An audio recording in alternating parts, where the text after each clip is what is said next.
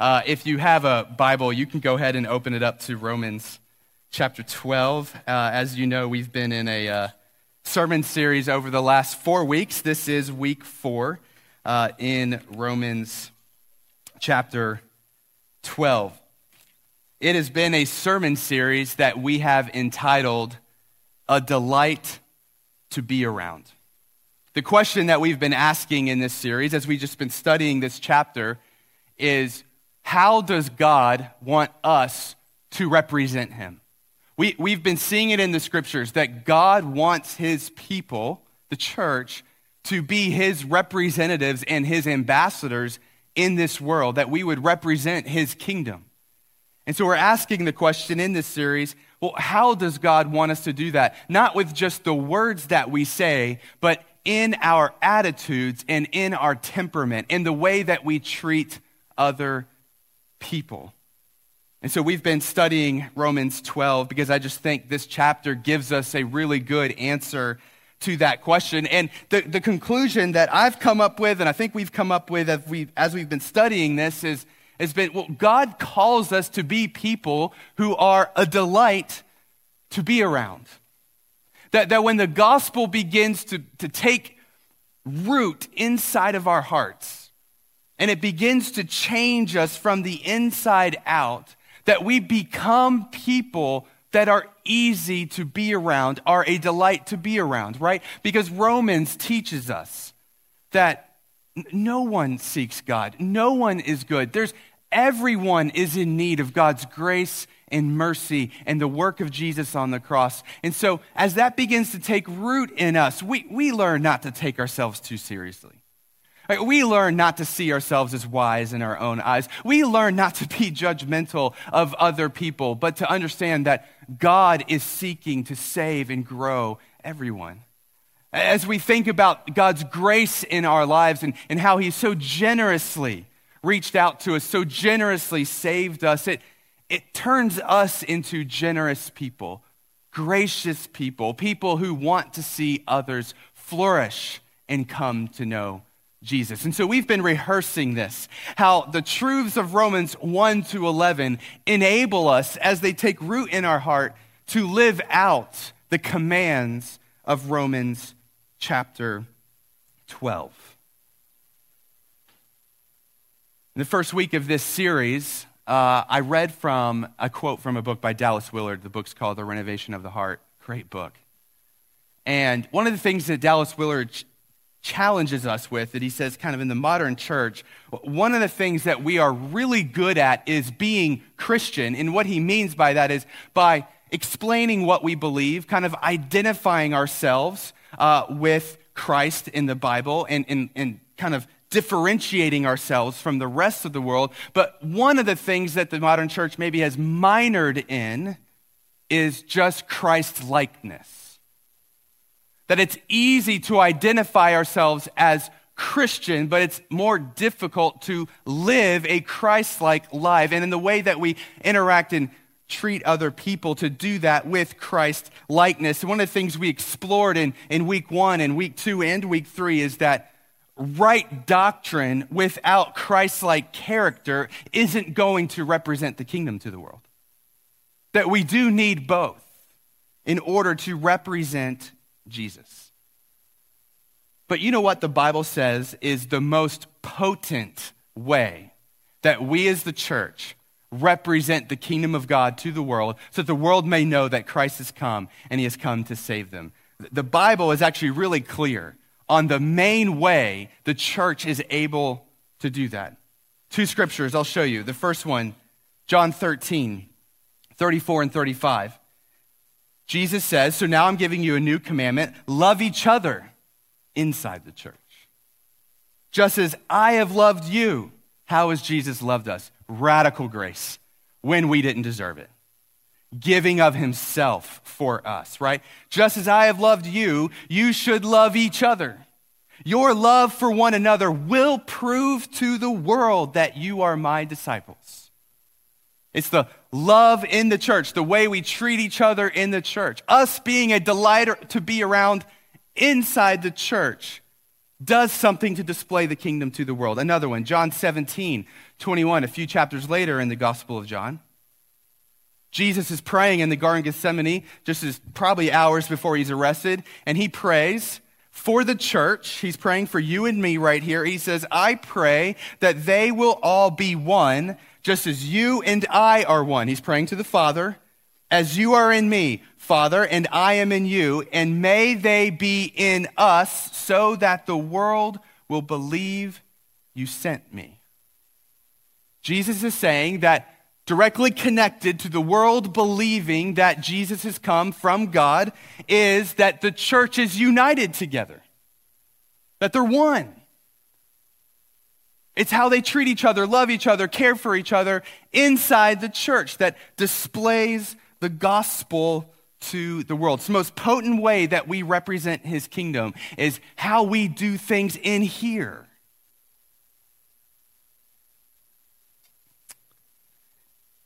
You know, and I've been thinking about that and going, why is that the case?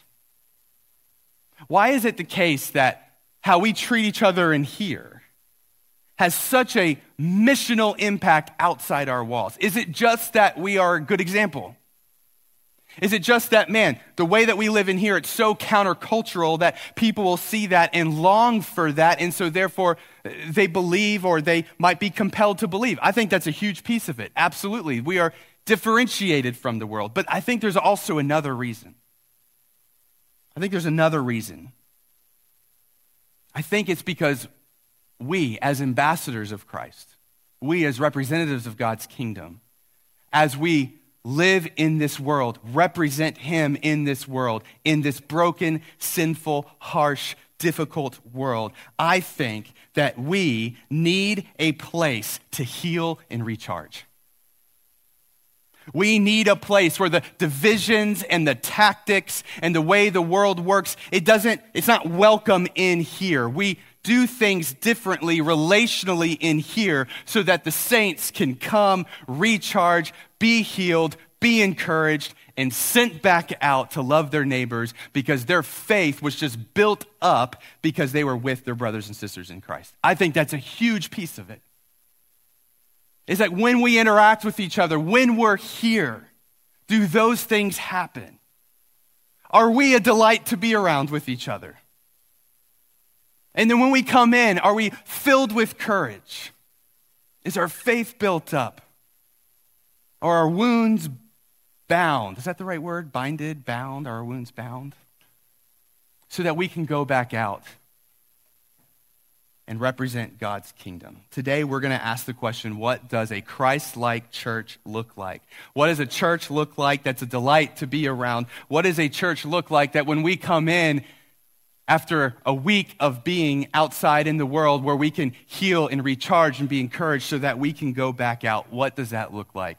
And I think Romans 12 gives us 4 characteristics of a Christ-like church. 4 things that I believe will help us to heal and recharge from the week so that we can continue to follow Jesus and represent him to the world. I'm going to jump in. This is one of those sermons that I feel like I have so much in me to say, so hopefully it makes sense. First characteristic of a Christ-like church is this. A Christ-like church is a generous church. A Christ-like church is filled with people who are generously minded. I want to read in Romans 12. We're going to look at verses 3 through 8. This is a section of Romans 12 we haven't read yet in the series. Paul says this, he says, "For by the grace given to me, I say to everyone among you not to think of himself more highly than he ought to think, but to think with sober judgment, each according to the measure of faith that God has assigned. For as in one body we have many members, and the members do not all have the same function.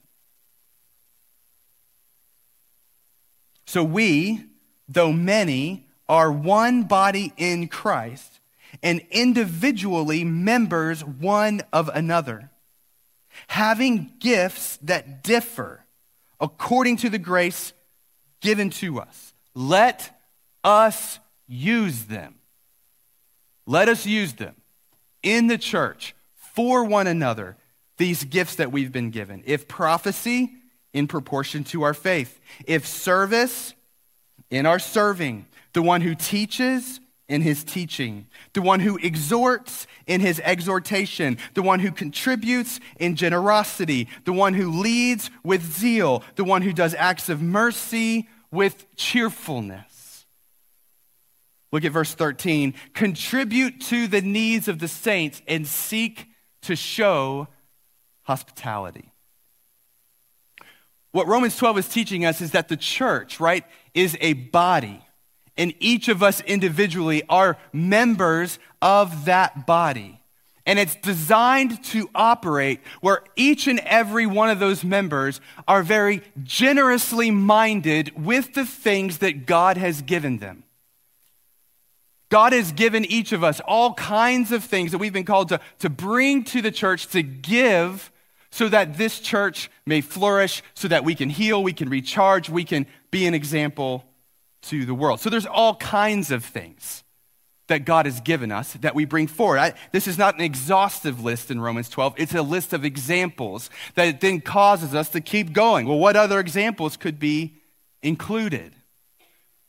So God gives us skill sets. He gives us skills and abilities that we bring to the church and we generously offer them.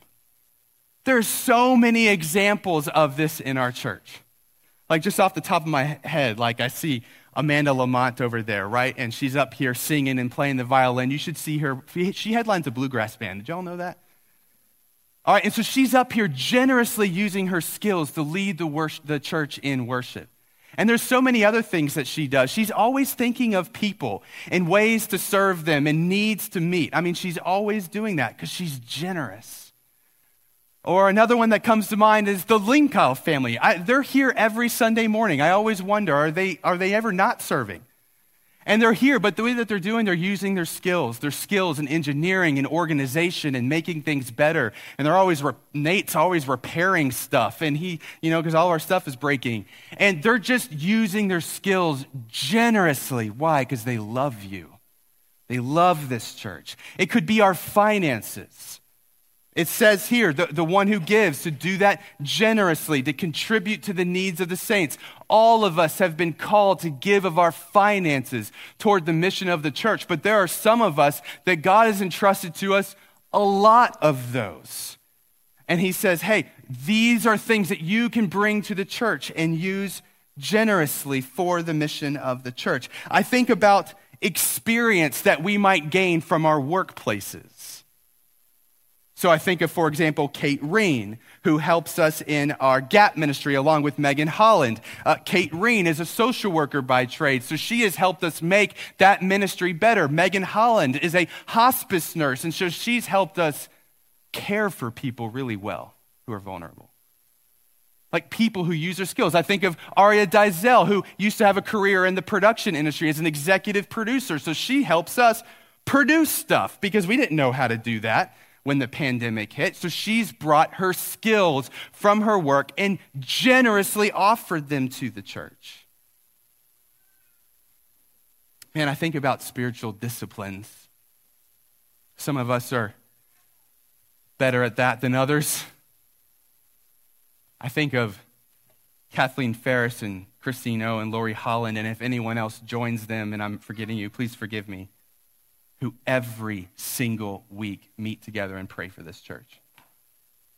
I've often said that some people have asked me, hey, how is it that Grace Hill was just able to do so well through the pandemic? And I've said it's because I have 3 ladies in our church that pray every week for it. It's the only answer I have. Just so generous with their time, generous with their gift of prayer for this church. And so we are called to be generously minded people, that when God gifts us with something, we are excited not to just use it for ourselves, we can do that, but to come and bless God's people and to bless his mission with the things that God has given us. And you know what I think is the hardest thing to be generous with in our culture, right? It'd be easy to say money, all right? But I actually don't think that's the case. I think it's easy to be generous with our money. And this church is very generous when it comes to that. I think the most difficult thing to be generous with is our time. Our time, it's so scarce. And what a precious resource. And oftentimes it's hard to think about, how do I generously give my time to others? How do I generously give my time to the church when there's so many other things going on, especially when you have a family or big career responsibilities or other things on your plate? And sometimes we wish that the church and the ministry could be more efficient in those things. But let's review a lot of the things that we've learned over the last few weeks, right? What we've learned over the last few weeks is that God has chosen to use us to represent his kingdom, to make his kingdom grow. Now, God could use a more efficient method. He could use a less messy method. He could choose to snap his finger and boom, his kingdom would just spread. But in his wisdom, he has decided to use a messy, busy church to represent him in this world. Because God is most worshiped and honored and glorified when we give him our most precious gift, and that is our time. And he asks for our first and our best, not the scraps. You know who I think about this, who I think about in our church with this is one of our pastors, Evan. You know, I'm a culprit in this. Oftentimes I'll make fun of Evan, that he's long-winded. Or I'll make fun of Evan that his meetings go long, because they do. And, you know, it's easy to say, oh, well, his meetings go long or that because he just talks a lot. But you know what I've realized with Evan? It's not that he talks a lot. It's that he's easy to talk to. And he's really good at asking questions. And he really cares. And so it's easy to just dive with him. Every week that happens. We have like a 2-hour meeting on Wednesdays, and it goes way long. Why? Because he's a really caring person, and he generously gives you his time. He is generous with his dinner table, him and Stacy and their family. And if you've ever sat with them, I promise you leave cared for because he's generous with his time. And see, these are the things when we are a church that everyone's coming in and generously giving of the things that God has given them, and everyone is generously minded, then everyone receives. And everyone can rest, and everyone can recharge, and everyone can heal from the weak. And we're generous to one another because we have a generous God. Can I remind you of Romans 8:32? He who did not spare his own son, but gave him up for us all, how will he not also with him graciously give us all things? I can honestly say this. I want generosity for you, not from you. I'm not up here trying to over-spiritualize generosity to build our giving and to build our serving teams, but if y'all want to do both those things, I won't complain. But I honestly want it for you. Because a life of going, I want to give of what I have for others is a joyful life. And a life of, how can I just use this for myself, is a life of fear that you're going to lose it all. And so the first characteristic that we have is that we are a generous church. Here's characteristic number 2 from Romans 12, an encouraging church. An encouraging church. Romans 12:10 says, love one another with brotherly affection. Outdo one another in showing honor. This word honor here in the text literally means to esteem or confer value. So we're trying to outdo one another in showing one another how valuable you are. That's what the text is telling us to do inside the church. And we're called to do this because we have an encouraging God. Look at 2 Corinthians 1:3-4. It says, blessed be the God and Father of our Lord Jesus Christ, the Father of mercies and God of all comfort. It's the same Greek word as encouragement.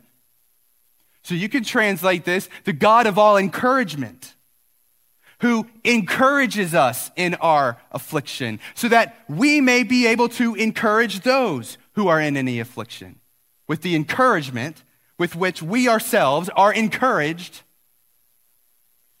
by God. An encouraging church. You know, I've done this a few times, twice with teams that I've taken down to the Dominican Republic, and once with a lot of our staff and elders and leaders on one of our staff retreats. And we've done this thing where I've had everyone get in a circle, and I just tell them straight up, what we're about to do is going to be awkward. But we're going to go around this circle, and every one of you, what you're going to do is you're going to look, so it'll be like, if it's my turn, I'm going to look at, if it's my turn, we're going to go around the circle, and each person in the circle is going to encourage me. And then we're going to go to the next person. All right, each person's going around, and they're going to encourage that person. We're going to talk about what we like about you. We're going to talk about how we've seen God use you. We're going to talk about the reasons why we're thankful for you. And it's so awkward. Like when I tell people we're about to do this, everyone's staring at me, either angry, deer in the headlights, get me out of here. But every single time I've done it, it's ended in tears for everyone. Because every one of us has a voice in our head that tells us why people aren't thankful for us, that tells us what people don't like about us, that's always taking courage away from us. And we live in a culture that says it's awkward to encourage people and it's arrogant to receive it. And so all of us are walking around with an encouragement deficit. Voices telling us this is why people would rather be around someone else. And yet, we have things we can say to encourage one another. And so every single time I've done that, it's been like if I could take spiritual adrenaline and put it in a syringe and inject it into someone, it's exactly what happens. They feel the love of God. They feel the love of their brothers and sisters. They're encouraged in their faith. They're built up to go and serve God with more zeal because they were given courage by their brothers and sisters. And Romans 12 is saying, outdo one another in doing that. Outdo one another in it. Like compete. See who's best at honoring one another, encouraging one another. Let's all come into here looking for people to encourage. You know? And it's awkward.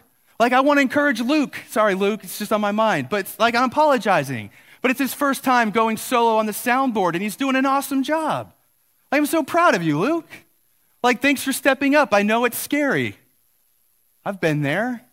Or I see like the Stackhouse is here. Sorry if this is too much, but who like cared for a little baby for almost a year as a foster child and placed him into a home with his siblings because they knew that was what best for him, and it hurts. I'm just so proud of you guys for doing that. I don't know where you are. I think you're here. But I want to encourage you in that. You did something that's going to change that child's life. And church, where our nation's going, where this culture's going, if we don't learn to have a culture of encouragement, then it's not going to be a delight to be here. We got to build each other up. We got to verbalize these things. We got to reject the culture of it's awkward and it's arrogant to do this because we need it. And we have a God who encourages us so that we can encourage one another. Number 3, the third characteristic of a Christlike church is a lowly church. A lowly church. Romans 12, verses 15 and 16.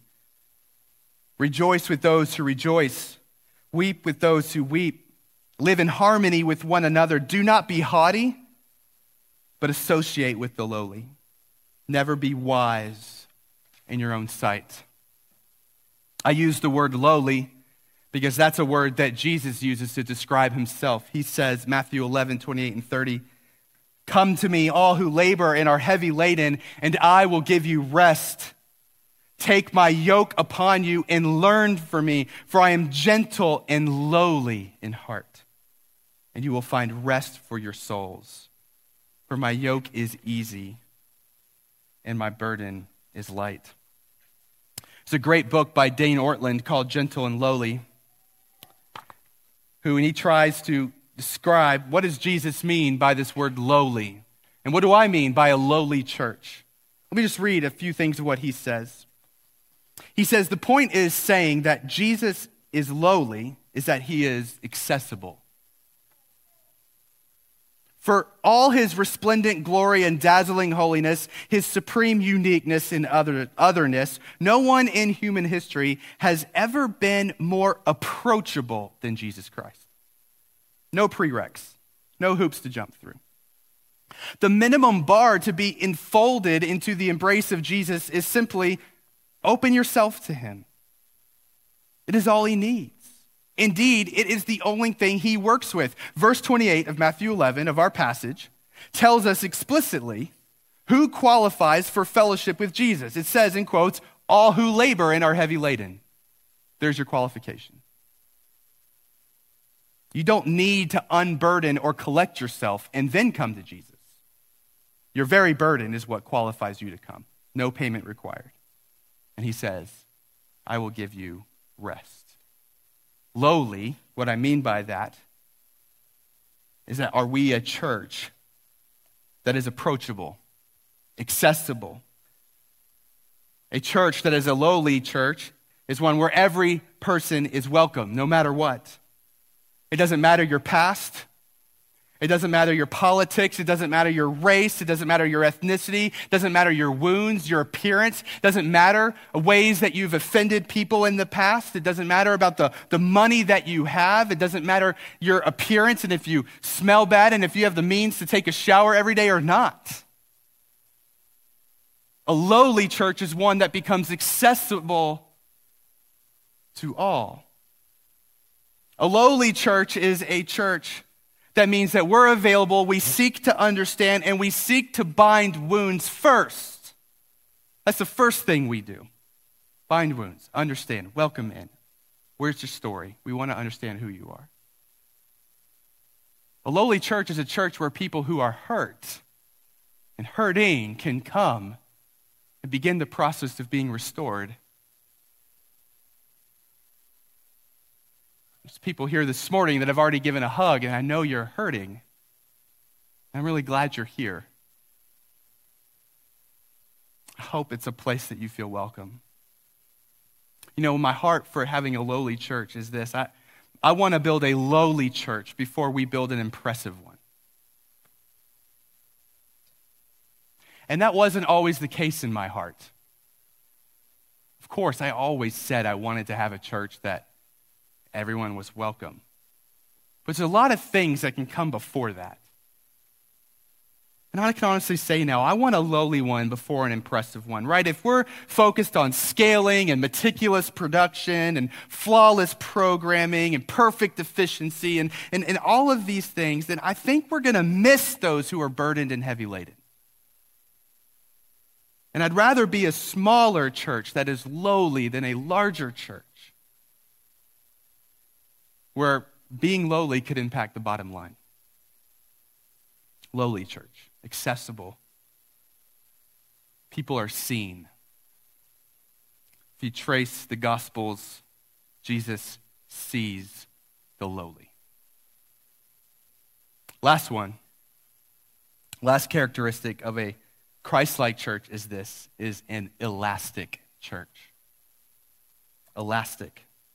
Romans 12, verses 16 to 18 says, live in harmony with one another. Do not be haughty, but associate with the lowly. Never be wise in your own sight. Repay no one evil for evil, but give thought to what is honorable in the sight of all. If possible, so far as it depends on you, live peaceably with all. What do I mean by elastic? If you think about like an elastic exercise band or something. A church and individual relationships in the church that when tension is applied, it can stretch, it can bend, but it won't break. And how many relationships have we had in our lives, maybe in or outside the church, where it doesn't feel like elastic, it just feels like a brittle wooden stick that with just a little bit of tension, it pops. Could you imagine a relationship with Jesus that was not elastic? Romans 7, read this with me for just a second. Verses 18 to 25. Like, look at how Paul describes his relationship with God. He says, and I know, this is Paul speaking, I know that nothing good lives in me, that is in my sinful nature. I want to do what is right, but I can't. I want to do what is good, but I don't. I don't want to do what is wrong, but I do it anyway. But if I do what I don't want to do, I am not really the one doing it. It is sin living in me that does it. I have discovered this principle of life, that when I want to do what is right, I inevitably do what is wrong. Have you ever felt that way? I love God with all of my heart, but there is another power within me that is at war with my mind. The power makes me a slave to the sin that is still within me. Oh, what a miserable person I am. Who will free me from this life that is dominated by sin and death? Thank God. The answer is in Jesus Christ, our Lord. What he's saying is, thank God that the minute I mess up, the relationship doesn't break. There's elasticity because there's grace in this relationship. Jesus is slowly changing me. And grace upon grace means that I continue to change over and over again. Could you imagine a relationship with Jesus where he's not generous and he's not encouraging and he's not lowly and he's not elastic with us when we don't get it all right? That's every other religion in the world. You realize that, right? You do these things. If you don't, it breaks. But that's not how God loves us and cares for us. And yet, is that how we treat each other in the church sometimes? I just wonder how many little brittle sticks broke relationships in the church. I'm talking church at large, everywhere, broke over the 2020 political season. Just brittle. No elasticity. No generosity. No seeking to encourage. No being lowly and understanding each other. Just broke like that. Dietrich Bonhoeffer is this German theologian and martyr. He talks about the 3 stages of Christian maturity and the relationship to the church. And he says in stage 1, it's when you come to know Christ. He's being very general here, all right? But in stage 1, you come to know Christ and you really begin to dig into his word, to understand it. And what happens is you begin to see this dichotomy between this and the church. And you go, there's a bunch of hypocrites over there. Like, they're not living this out. And so stage 1 is you begin to really understand the standard that God calls us to, and you become very judgmental of the church. And so you decide to distance yourself from the church. You're wondering, can I really be a part of that? That's stage 1 of maturity. Stage 2 of maturity is you begin to follow Jesus more, and you begin to see these things in your own life and how you are a hypocrite. And so you begin to feel shame, and shame keeps you from really engaging in the church because you look at them and you go, man, they have it all together, but look at my life, I'm a wreck. That's stage 2 of maturity. But he says stage 3 of maturity is you realize that God is graciously molding and shaping and changing you, and he's elastic with you. And so that you see that fruit in your life, and then you begin to look at the church and you go, man, it's the same thing with them. Is it messy? Yes. Is it perfect? No. But God's changing it too. And we're all in process under God's grace. Actually, I want to re-engage with the church as a force of redemption and change and encouragement, not as someone who's judgmental. That's stage 3 of maturity. And I think we have a lot of people in the church at large stuck in stage 1. They've got lots of knowledge of the scripture. They really understand, and they look around themselves and all they see is what everyone's doing wrong. Like you just tell me right now, I can tell you 14 things that church is doing wrong and that person's doing wrong and what's wrong with that person's theology, and it's just boom, we're wrong, wrong, wrong. And that's a very immature place to be as a follower of Jesus. Because there's no elasticity there. And thank God that's not how Jesus deals with us. In the 3rd stage, we're no longer wise in our own eyes. And so there can be elasticity. You know, I think about my marriage. My wife and I will celebrate 13 years of marriage this year. Is that right? 13, 12, 13. And I had to double check. She's right there. And, our marriage has not always been perfect. We've had lots of rocky years. But but I feel like our marriage is flourishing right now. And one of the reasons why I feel that way is I think we've grown in elasticity. We just don't get onto each other like we used to. We let each other mess up. We let each other make mistakes. We let each other lash out, and we talk about it, and we talk about how it hurt. But it's just elasticity there. And so the relationship flourishes. We both become better at loving and serving one another because elasticity is there, not this rigid relationship. Elasticity. I need to conclude here. I'm going to invite the band up. But here's where I want to close. These 4 characteristics of a Christ-like church: generous, encouraging, lowly, and elastic.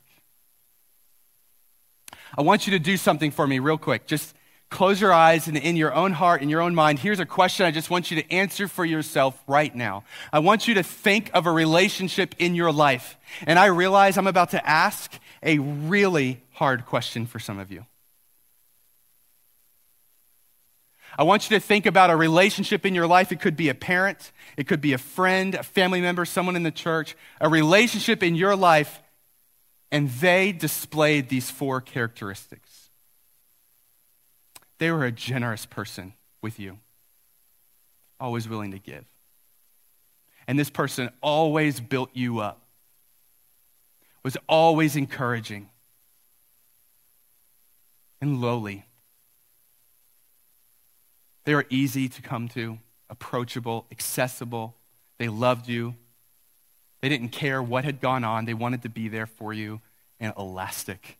You felt safe in that relationship, even when things got hard. Just think. Do you have a relationship in your life, or have you had a relationship in your life that is comprised of those 4 characteristics? I think one of the marks of the brokenness of this world is I think that's a difficult question for most of us to answer.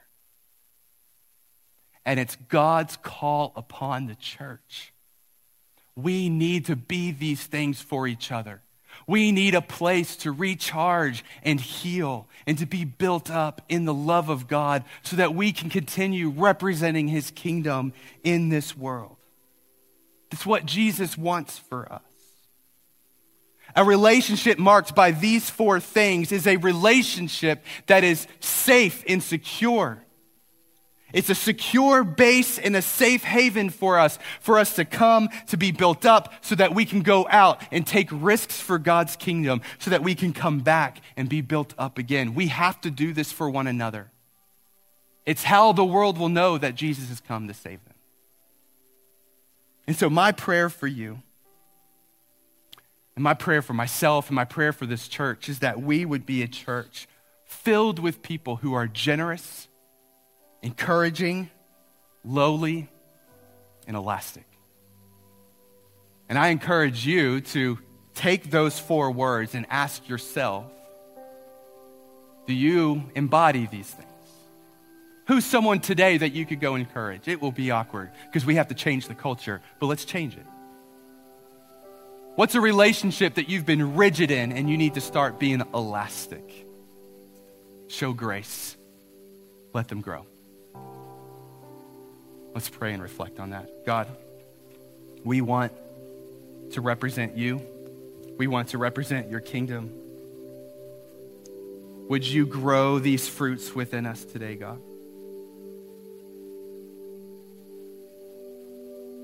And God, we know that these fruits grow when we realize and we begin to believe that you are all of these things to us. And if you were not all of these things to us, we would be lost. You simply call upon us to love one another in the way that you have loved us. Help us with this, God. Convict us. Oh, but God, I pray you would encourage us. Build us up so that we can represent you. In Christ's name, amen.